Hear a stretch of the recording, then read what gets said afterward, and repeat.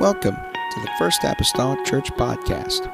Our church mission is to love as God loves, showing compassion to every soul, thus winning those souls and equipping them to be sent out to plant and to harvest.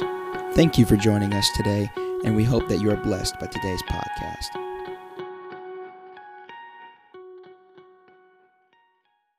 It says these words, and seeing the multitudes, he went up into a mountain. And when he was set, his disciples came unto him. And he opened his mouth and taught them, saying, Blessed are the poor in spirit, for theirs is the kingdom of heaven. We're starting this evening here for the topic of the Beatitudes for the next several weeks in the series on the Beatitudes. Very simply, my subject matter tonight is the poor in spirit. Amen. Let's ask God to touch us. I know this is different, but different doesn't have to be horrible. All right? Let's talk to Him. God, I love you right now. I'm asking, oh God, open up our minds and our understanding, Father. God, as we, Lord, delve into your word tonight, Jesus, help my mind, help my heart, Lord. Mark any error from my mouth. I pray, oh Lord, there are truths in your word, God, that's applicable for me and my life.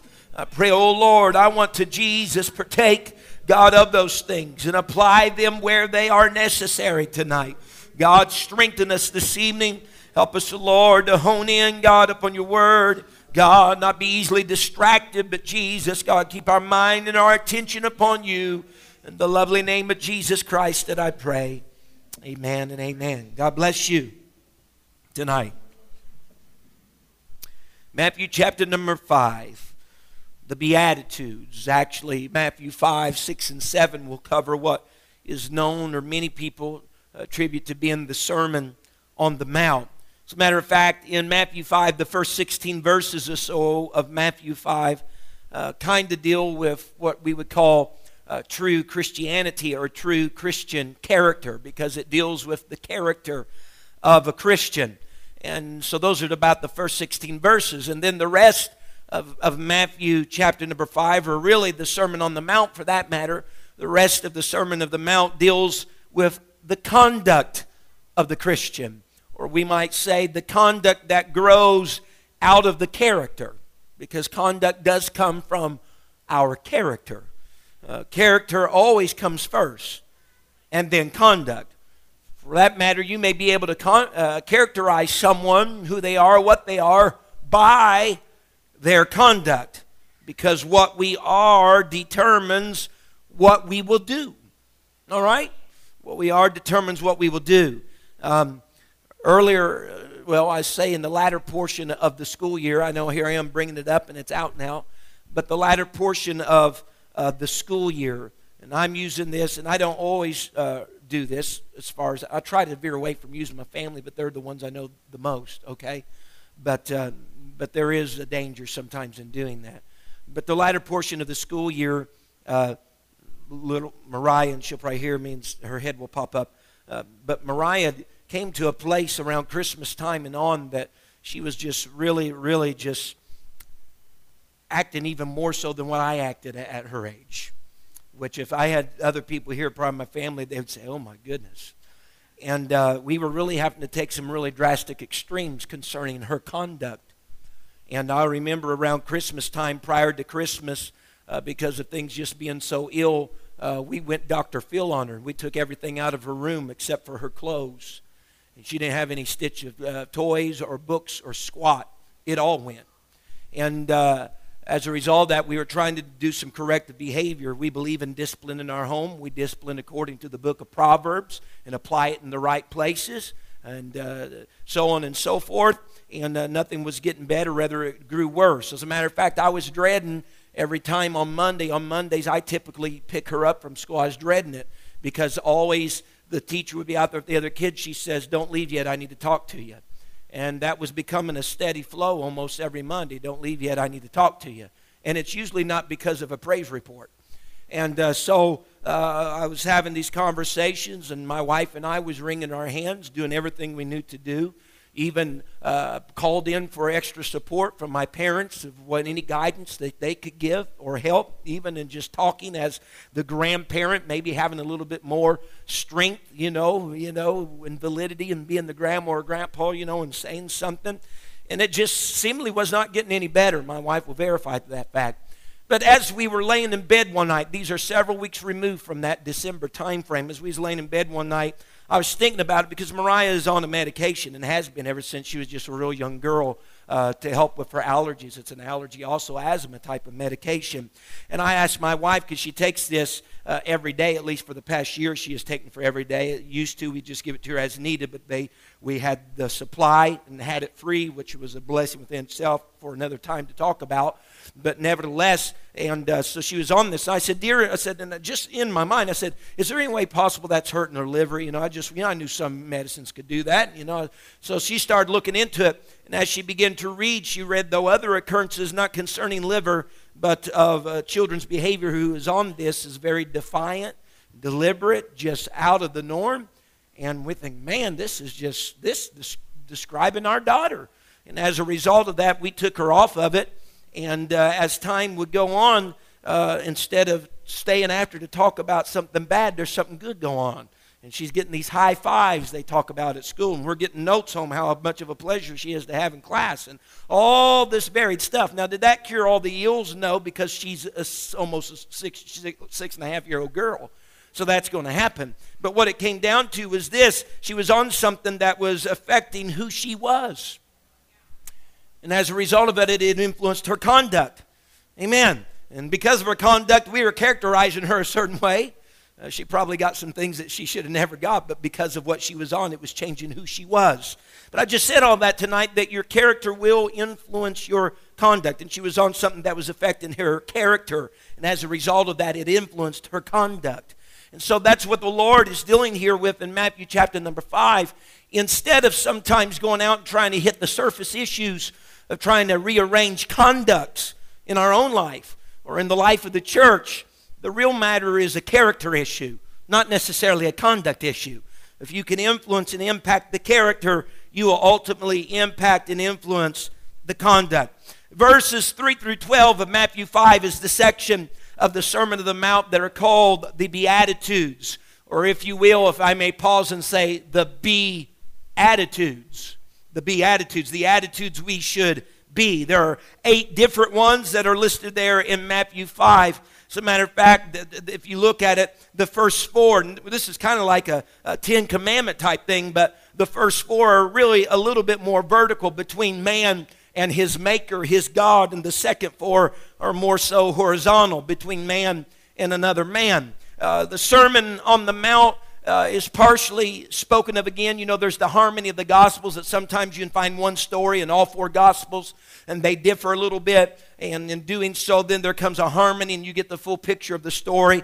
There's a little bit of that concerning the Beatitudes of Matthew 5. You can find an abbreviated version of that in Luke chapter number 6. Although there are 2 distinct occasions, the Lord's on the mountain one time delivering them. On another time, he delivers an abbreviated version from a boat of one of the fishermen. And whenever we look at the Beatitudes, they are just the components of the Sermon on the Mount. And whenever you consider, let me put everybody's mind at ease, because when we talk about the Sermon on the Mount and realize it lasted chapter 5, chapter 6, chapter 7, you should thank me every day whenever I get done ministering and preaching. Because you see red letters start popping up about the 3rd verse of chapter 5, and those red letters are continuous. If you have a red letter edition Bible, those red letters are continuous until about the 3rd to last verse in chapter number 7. The Lord, he's on the road, folks. You gave him the mic, and he's opening up. And he's all over the place, too. It's a little bit of those scrambled eggs that we talked about a few weeks ago. Masters are really, he's a little bit all over the place in this lengthy discourse that he's given to the people. I tell you what's amazing to me. I know I'm a little lighthearted right here, but what's amazing to me is whenever he gets done, there's 2 things concerning the people. Number 1, they're astonished at his doctrine. And number 2, they can't believe the authority that he taught with. I can't always say whenever I end, that's the response that's from the people, that they're astonished at my doctrine and that they can't believe the authority that I taught or preached with. But among Why was the loudest voice from that laugh from my wife? But in Matthew chapter number 5, there is a large group of people that has followed the Lord to this location around about here, the mountain in that location close to the Sea of Galilee. The last verse of chapter number 4 tells us that this multitude came from a lot of different places. There were people from Galilee and Decapolis and Jerusalem and Judea, places even that were beyond Jordan. And whenever you read the scripture setting, you understand why the multitude or the crowd is there. The multitude and the crowd is there because many of them are there because of the healings that are taking place. Many of them are there because of the miracles, the signs, because of people that had unclean or possessed with spirits, they have been set free. And that's a large reason why the multitude has showed up. But the Bible says in verse number 1 of Matthew 5 that his disciples came unto him when he was set. In other words, in that day, in their time, it was customary that whenever the rabbi or the teacher taught, that he would sit down. He would sit whenever he taught. And so the disciples drew near unto the Lord. They drew near unto the Savior whenever he sat down, because they knew if he's sitting, he's about ready to start teaching. He's about ready to start sharing some pearls of wisdom. So they drew near unto the Lord, we see in Scripture, whenever he sat. The Bible doesn't say the whole multitude drew near. It doesn't say all the crowds of people from Decapolis and all these other places. It just says that the disciples drew near. I believe undoubtedly tonight that the Beatitudes are good for the disciples and for the multitude. That it is good for believers and it is good for unbelievers. It is good for those who are serious about their walk with God, and it's good for those who are on the fringe being a spectator concerning the things of the Lord. But for the disciples, the Beatitudes was different than what it was for the multitude. For the disciples, the Beatitudes was going to be some instruction for them. But for those that were just on the fringe, the Beatitudes would just be an introduction to everything that God really wanted and had for them. You know what's amazing to me? The disciples draw near and the multitudes, whatever, may stayed right where they were in their particular location concerning where they were in relationship to the Lord. You can almost label the people in the audience by when they are most eager to draw nigh to God.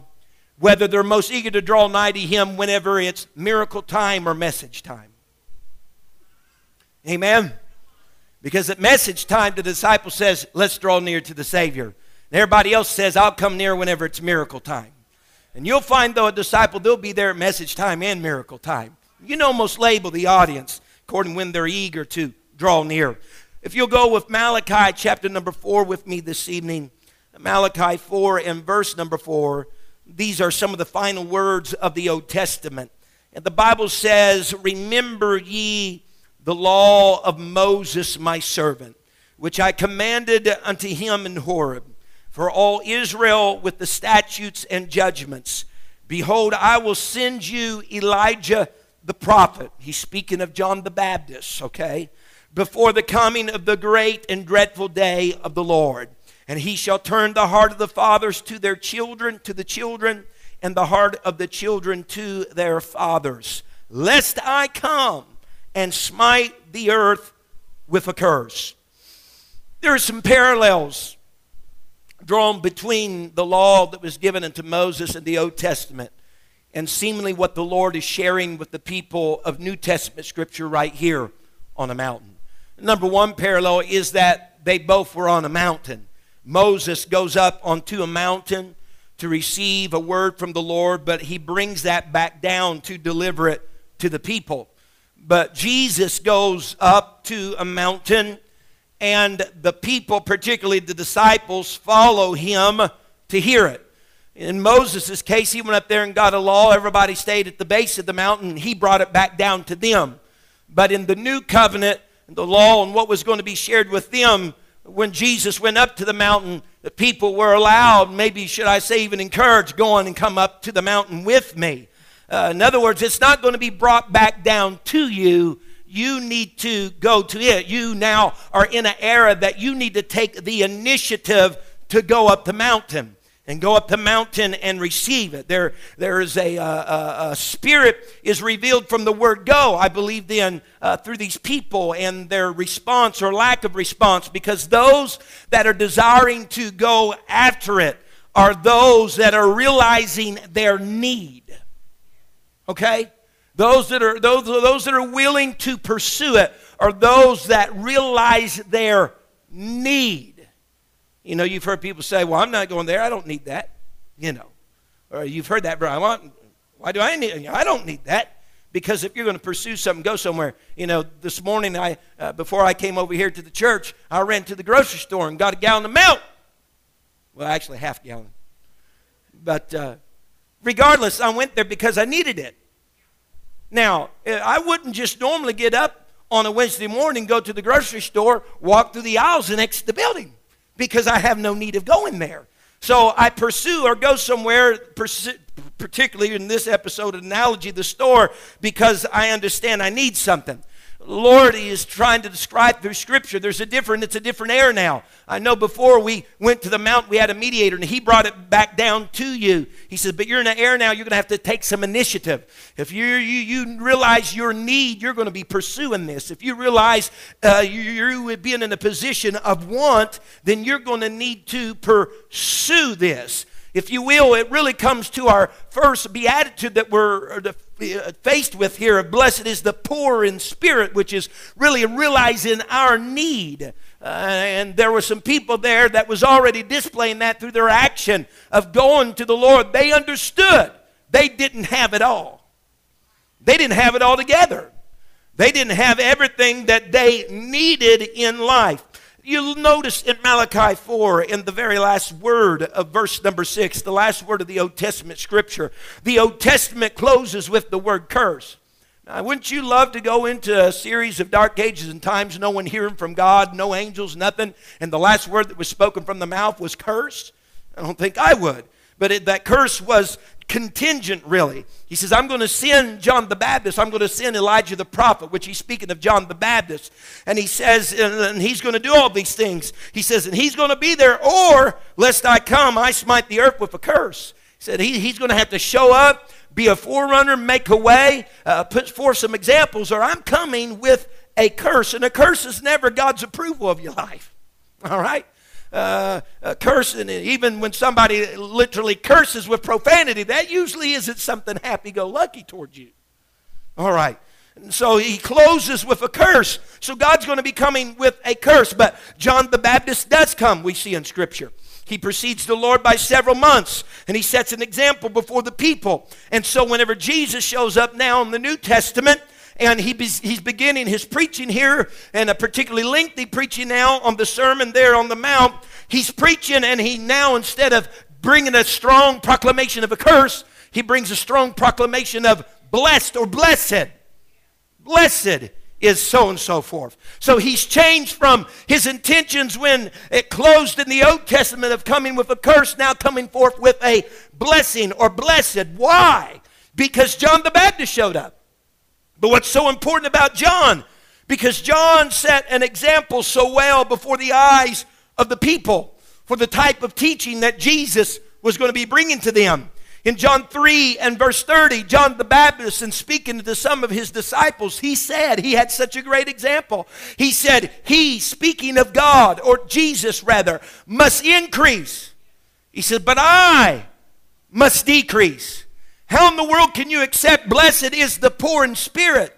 For theirs is the kingdom of God, because there was a man that foreran and came among them, and by his example in his life was already showing them, hey folks, I am not all there is. There's one coming after me whose shoe I cannot even unlatch. I baptize you into repentance, but he shall baptize you in the Holy Ghost, amen, and with fire. And I got to decrease. We got to become poor in spirit. We got to lay down our pride, and we got to lay down our selfishness in order for him to have prominence in our life. So right before the people, John the Baptist has been living this example before them. He encompassed, if you will, the spirit of being poor in spirit. John had decreased. And so instead of the Lord coming down the New Testament Scripture with his curse, He's able to come with a blessing upon his people because they've had it lived before them, and some of them are even picking up upon this idea. Whenever you look this evening, all the Beatitudes start out with blessed, blessed, blessed. The word translated blessed in our passage of Scripture, it means a plural of excellence. In other words, it signifies the manifold blessings of life. The manifold blessings of life are the poor in spirit. The manifold blessings of life are they that mourn. The manifold blessings of life are the meek. Amen. Some even Bible translators have translated blessed being fortunate or happy, but happiness is really a crude translation, because in our world today, happiness is described what one has or where one is at. They describe their happiness by those terms, but happiness really isn't what we have or where we are, but it's in being. Amen. If you understand Scripture, there are different accounts. We read of Scripture that Paul at one time is singing in a dungeon. Singing dungeon. Doesn't correlate very well, does it? But we also have a man by the name of Belshazzar, the Bible says. He's trembling, yet he's at a royal banquet. So the victory that we have in life is not necessarily found concerning our circumstances or a change of circumstances, but it's in a change of heart, a change of spirit, if you will. And he says, and when we look at the word blessed, blessed doesn't necessarily apply to human emotions in particular. And blessed is really a statement on how God sees or identifies his people that are living a certain way. Max Lucado years ago wrote a book called The Applause of Heaven, which was concerning the Beatitudes. The root idea of blessed is the approval of God. Whenever he said, blessed is the poor in spirit, God says, I approve of that type of action. The mournful, those people that are mourn, blessed are they to mourn, I approve of that. I applaud. Could you imagine that? God applauding you. I know that's a hard idea to think of, but he says, I approve of that behavior. So here we are again, the approval of God. He's approving of all these things, and it's totally diametric to the way society was in that day. People mourning, people poor in spirit. I mean, the Pharisees are the people that, man, it's all external, outside show. You know, they're all about prayers that can be heard and seen in the marketplace. Fastings their face, you know, make it look just bad. Yeah, I've been without food for 3 days. And they're all about giving tithe of anise and cumin, you know, really high things, something that can all be seen. But where you start talking about poor in spirit, we're talking about more about inward matters. See, they're all concerned with the external. But God, he says, I'm concerned with the internal, because the internal will eventually affect the external. And so he's saying, I'm approving of a life that is internally correct. Now look again at John the Baptist here. He's the one who forerun the Christ. John the Baptist had already related this blessing type of aspect in so many words. In John 3, the same chapter we have already looked at, in verse 27, John answered. He's talking to a man, because a man said, here, John, you're baptizing, but this other fellow, he was speaking of Jesus, he's over there baptizing too. And he's got some followers, and you got some followers. What's going on? And John answered and said unto him, he said, a man can receive nothing except it be given him from heaven. If I could state it like this, a man cannot be blessed unless it comes from heaven. And I'd state in these words, anything given to you whose origin is not heaven, it's the same as receiving nothing. Someone hear just what I just said. It's the same as receiving nothing. Amen. It's the same as not being blessed, because you can only receive per se something if it comes from heaven. Amen. And whatever he spoke to us concerning the first beatitude, blessed are the poor in spirit, for theirs is the kingdom of heaven. He did not say, for theirs is a portion of the kingdom of heaven. He did not say, theirs is a facet or a road or a house. You know, divided this thing up and we're going to feed it to you by crumbs, you know. Here's a portion of the kingdom of heaven, but theirs is the kingdom of heaven.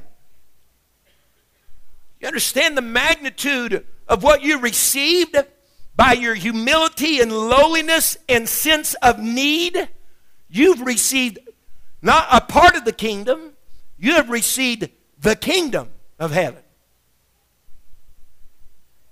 You know, it'd be like Brother Fred maybe allowing me to have a room in his house. And to make the similarity here, though he said, hey, you don't have just a room in my house. He said, you got my whole kingdom. You got my house, my car, my lawn, the work that comes with it. You got the whole kingdom. That's what the Lord gave unto us. So whenever we look at the Beatitudes, they're interrelational, and they almost seem to be a little progressive. You got to start here at blessed are the poor in spirit in order to get to the step of blessed are they that mourn. And blessed are they which do hunger and thirst. Why? Because you will not mourn, and you will not be meek, and you will not hunger or thirst after righteousness if you're not already poor in spirit, if you never sense your need. Amen. Because proud people have trouble mourning. Proud people have problems being meek. Proud people have problems admitting is the key word, that they're hungry or they're thirsty. But the mourner later can be comforted, and the meek can later inherit the earth, and the hungry and thirsty can later be filled with righteousness, because firstly, they were poor of spirit. They were humble, and they knew that they had a sense of need. But more than just knowing they had a sense of need, they were eager in pursuit of getting the need met beyond themselves. Amen. And so because of that, because of all that, the whole kingdom, the kingdom is theirs. Amen. The kingdom is theirs. How can now the one that mourn be comforted? Because through being poor of spirit, they've already got the kingdom. You hearing what I'm telling you right now? How can that hungry and thirsty now be filled? Because already being through poor of the spirit, they already received the kingdom. Amen. Did not the Bible, we hear in New Testament scripture, amen, that his kingdom was not meat and drink, but it's righteousness, peace, and joy in the Holy Ghost? Well, that's just a few. We could state comfort and being filled and a whole lot of other things that make up the kingdom of heaven or the kingdom of God. And whenever you're poor in spirit and you come before God and realize your need, all of that belongs unto you. If you'll turn with me to an Old Testament passage, and some of you are going to think I'm about ready to get into Elijah here. But 2 Kings chapter number 4, I'm not. Elisha just a little bit though. 2 Kings chapter number 4 and verse number 3. Remember the lady, the debtors have come to take away her sons. Her husband is dead. She is a widow. They're coming to take away her boys. And she's very sorrowful because she needs some money. The creditor has come. And Elisha shows up, and he comes to her door, and he says, lady, what do you have in your house? She says, I don't have anything in my house save a pot of oil. And the Bible says that Elijah told her in verse number 6, and he said, go, borrow the vessels abroad of all thy neighbors, even, everybody say, empty, even empty vessels, borrow not a few. So she has the boys, and everybody go out. They start borrowing vessels, yet the criteria for the vessel that Elisha said, this is the way God wants it. He wants empty vessels. I don't want full vessels. I want empty vessels. Go get empty vessels and borrow not a few. So she goes get the vessels, and they go into the room and they shut the door, the Bible says, and she begins to pour from that pot of oil into a vessel. It fills up, sets it aside, get another empty vessel. She pours, fills it up, set it aside, another empty vessel. And here's this little pot, man. It's supplying all this. Oil's flowing. Man, the miracle is happening because we got all these empty vessels. And she starts pouring that in those empty vessels. And verse number 6 says, and it came to pass when the vessels were full, all that they had gathered together, when all the vessels were full, that she said unto her son, bring me yet a vessel. Literally, what she's really meaning, bring me yet another empty vessel. Because the oil's only flowing into empty vessels. And he said to her, there is not a vessel more, if I could say, there is not an empty vessel more. And the Bible says, and the oil stayed, or the oil stopped. So in 2 Kings 4, the criteria for the blessing of the oil to flow was an empty vessel. Not a full vessel, but an empty vessel. And when there were no more empty vessels, the blessing, the flow of the oil stopped. Because if I could say, blessed are the poor in spirit, let me go back in Old Testament times and say, blessed are the empty vessels. Blessed are the empty vessels, for theirs is the kingdom of God. For back then, for theirs is the miracle, the vessel that was empty. So when we come before God, I don't know where the idea came from, but people get this mindset that they got to come before God and they got to have it all together. They got to come before God and they have to have their T's crossed and their I's dotted. And, I've even heard people say, well, I can't go down to the altar and pray. I got this and this going on. Honey, that's the reason why I go to the altar. It's not because I got it all together. It's because I don't have it all together. We start identifying people. My Lord, they pray 2 hours. They must be really spiritual. Man, if I pray 2 hours, it's not because I'm really spiritual. It's because I know I'm not very spiritual and I need that. You hear what I'm talking about? Amen. So it's coming to the Lord as a empty vessel, poor in spirit, without, in need. Nothing there, God. There's nothing there. What do you got to provide to the Lord? Nothing. Man, you are a prime candidate for a miracle. What do you got to offer? Nothing. You are a prime candidate for being blessed. You're a prime candidate for receiving everything that the kingdom has to offer. There are two primary Greek words for the word poor here in Matthew 5. One means, and I've seen both of these, one means you have just enough to get by, and the other means you have nothing at all. Poor is a very subjective term. You hear some people, I tell you what, I'm poor. All their bills are paid, and they still can put a little bit back in their nest egg, and they can still go out to eat and all that stuff, but they're poor. To them, they just have barely enough to scrape by. The poor that I'm acquainted with is whenever you don't have anything. All right? Two different ideas of poor here. And the one that's being described in Matthew chapter number 5, speaking of being poor in spirit, is the second one. Having nothing at all. Blessed are those who are poor in spirit that have nothing at all. In other words, this person is utterly helpless in the spirit. This person is completely dependent on someone else when it comes to the spirit. Amen. As a matter of fact, the Greek text actually renders it just like this. Blessed are the spiritual beggars. Yes, God. Maybe we need to start praying that. God, just make me a spiritual beggar. Because here it is. The spiritual beggar comes. They have humility of heart. They have this sense of great need in their life. But the third thing is the most important. Outside of their humility and their sense of great need, number 3, they ask for what they need.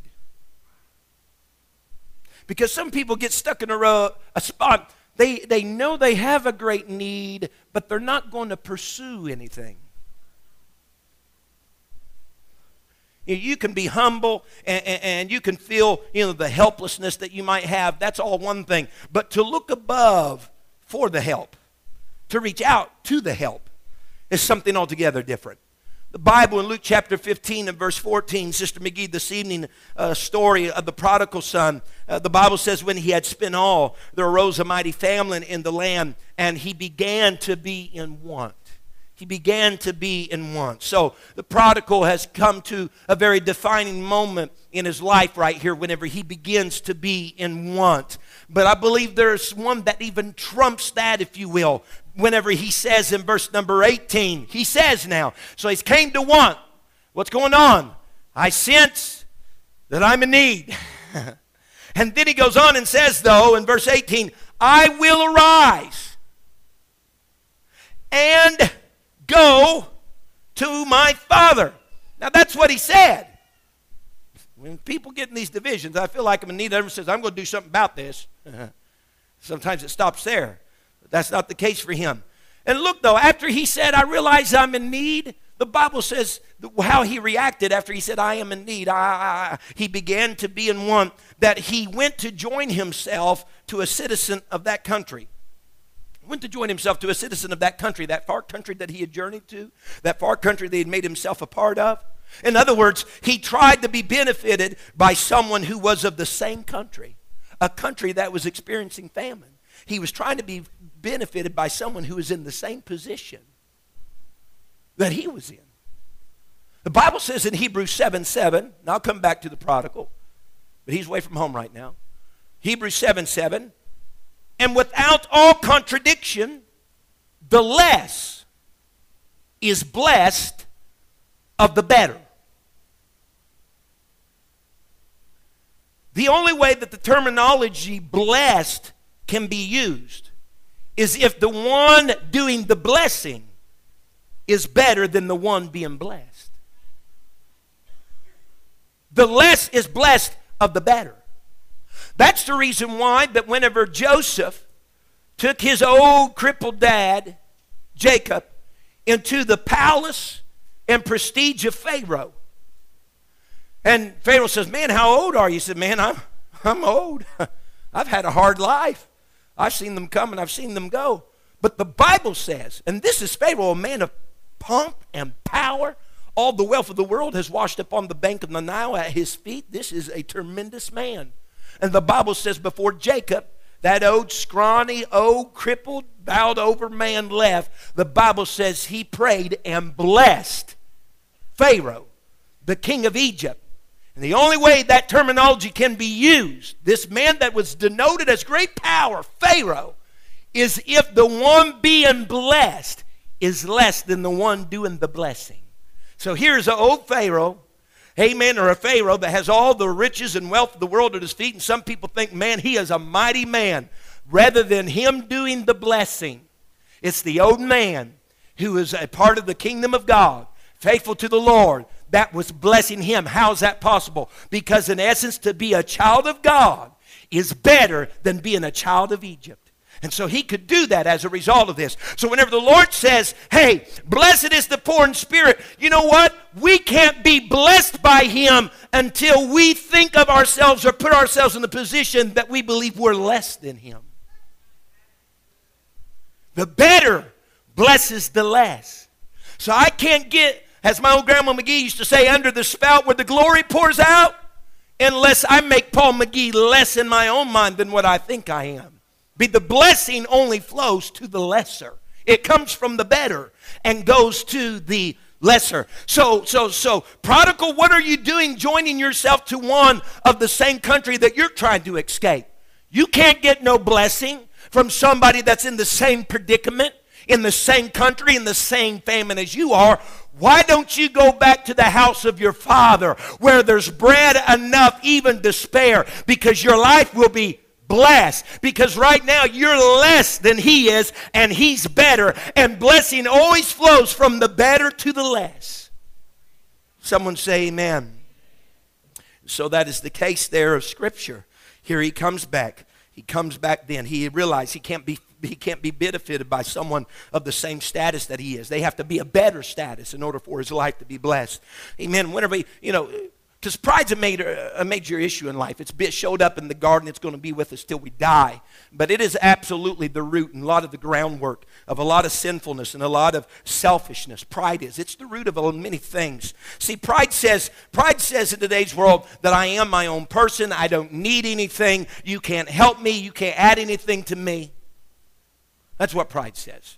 Pride says I don't need your help. Amen. Pride, this is the best way I could think of today as I was doing some studying to illustrate it. Pride is a person carrying a heavy box. Their feet are shuffling across the floor as they try to carry it. Beads of sweat forming on their forehead and falling down their face. Undistinguished grunts and groans are escaping from behind the box. A steady panting rhythm is moistening the cardboard of the box. And someone asks, do you need help? Nah, I got it. That's pride. I got it. I can do this on my own. I know I'm struggling. You can hear me struggling. You see the bits. Nah, I got it. That's pride. That's God seeing us flounder around with our life, have our times of frustration, our grunts and groans, and all these inadequacies, and all of a sudden you hear, hey, you need some help? No, I got it, God. It's taken care of. It's okay. That's pride. And as long as we keep that formality, the blessing won't go this direction toward us. Amen. The poor in spirit are blessed because their nature is opposite to the nature that they were born with, which was pride. Poor in spirit is the realization that I need some help. I can't do it on my own. I can't do it my own way. It is understanding that man is incomplete apart from God. Man is incomplete apart from God. So I can't be blessed until I assume the position of less. And then my less, my poor in spirit, will be blessed by the better. We cannot have, let's speak in we terms, we cannot have what we do not possess when the purchase price is more than you want to give. I really want that, man. I don't have that, but I really want it. How much is it? Okay, forget it. You'll never have what you do not possess when the purchase price is more than what you want to give. But we got to come to the realization as Christians today, the purchase price for what we're desiring in the realm of church, in the realm of the kingdom, it's not more, it's less. Amen. The prodigal, he ultimately fulfilled the role of being the poor in spirit, when in actuality, in verse number 20, the Bible says, and he arose and came to his father. The poor in spirit attitude was fully shown, not whenever he just seen he was in need, not just whenever he gave his proclamation of intention, I will arise and go to my father. No, it's when he actually got up, actually made the path, actually went to Dad, and he said, Dad, I have sinned before heaven and before you. I'm no longer worthy to be called your son. Just make me a servant. What he was saying, I'll become less, Dad. Dad says, you just poised yourself for being blessed. You said you'll make yourself less. I say I'll make yourself blessed. Amen. Someone say amen. So, it's interesting to look at the first beatitude in verse number 3. It places the possession of the kingdom of heaven. Look, it doesn't say for theirs shall be the kingdom of heaven. It says for theirs is. For theirs is the kingdom of heaven. And there's a principle. There's a principle concerning kingdom things. A principle. It's declared whenever the Lord was speaking to some Pharisees, a company of Pharisees. He was in the midst of them. They were talking. He was speaking to them. He was speaking about this idea of the kingdom of heaven or the kingdom of God. And in talking to them, if I may read from the Revised Standard Version of Luke 17:21, these were the words he spoke to them. And talking to that, he said, nor will they say, lo, here it is. Speaking about, well, there's the kingdom or there's the kingdom. He said, for behold, the kingdom of God is in the midst of you. I like the way that this one per se said it, because he was really unveiling something right there. He was bringing a revelation to these people. He said, you're looking for the kingdom of God here. You're looking at the kingdom of God over here. He said, but the kingdom of God is in the midst of you. Who was standing right there among them at that moment in time? It was Jesus Christ. It was God manifested in the flesh. Amen. That was robed among them. In other words, the principle of the kingdom is this: where the king is, there is the kingdom. Where the king is, there is the kingdom. Today, the literal King James Version says the kingdom is within you. Because whenever you receive the baptism of the Holy Ghost and you receive the Spirit of Christ, the kingdom of God, the kingdom of heaven is in you. Because where the king is, the kingdom is there. Amen. Someone say amen. And so whenever he's speaking to these, now listen, the king and the kingdom will only exist where they have control. His domain is where he has control.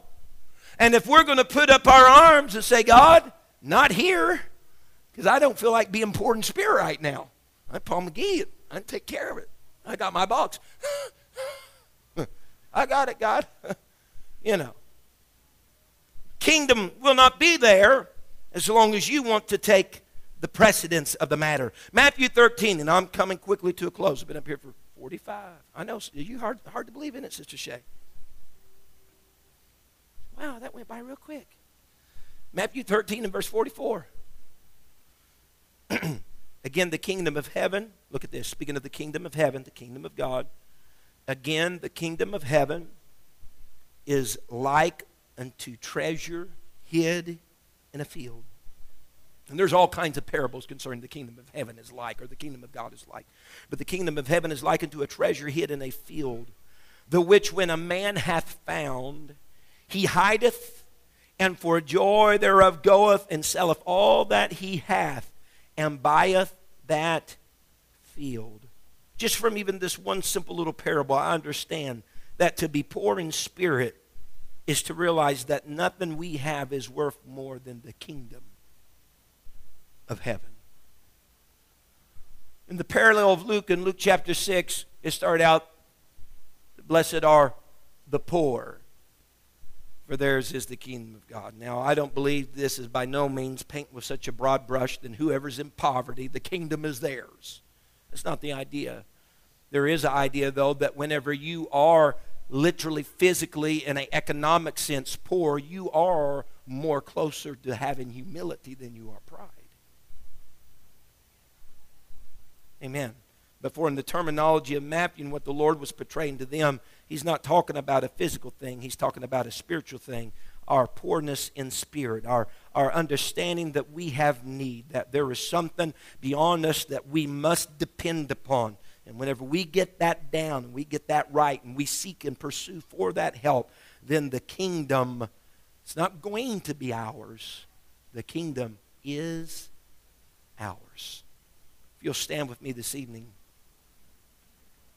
we'll go to the Lord in prayer, and here at the end of the service, we'll take up an offering. Amen. Will you help me pray right now that God will seal these things in our lives? God, I come to you this evening, and I'm thankful, Lord Jesus, God. Thank you for listening. If you would like more information about our services and activities, you can find us on Facebook, Instagram, and Twitter with the username FACMC. Again, that's FACMC. Thank you, and have a blessed day.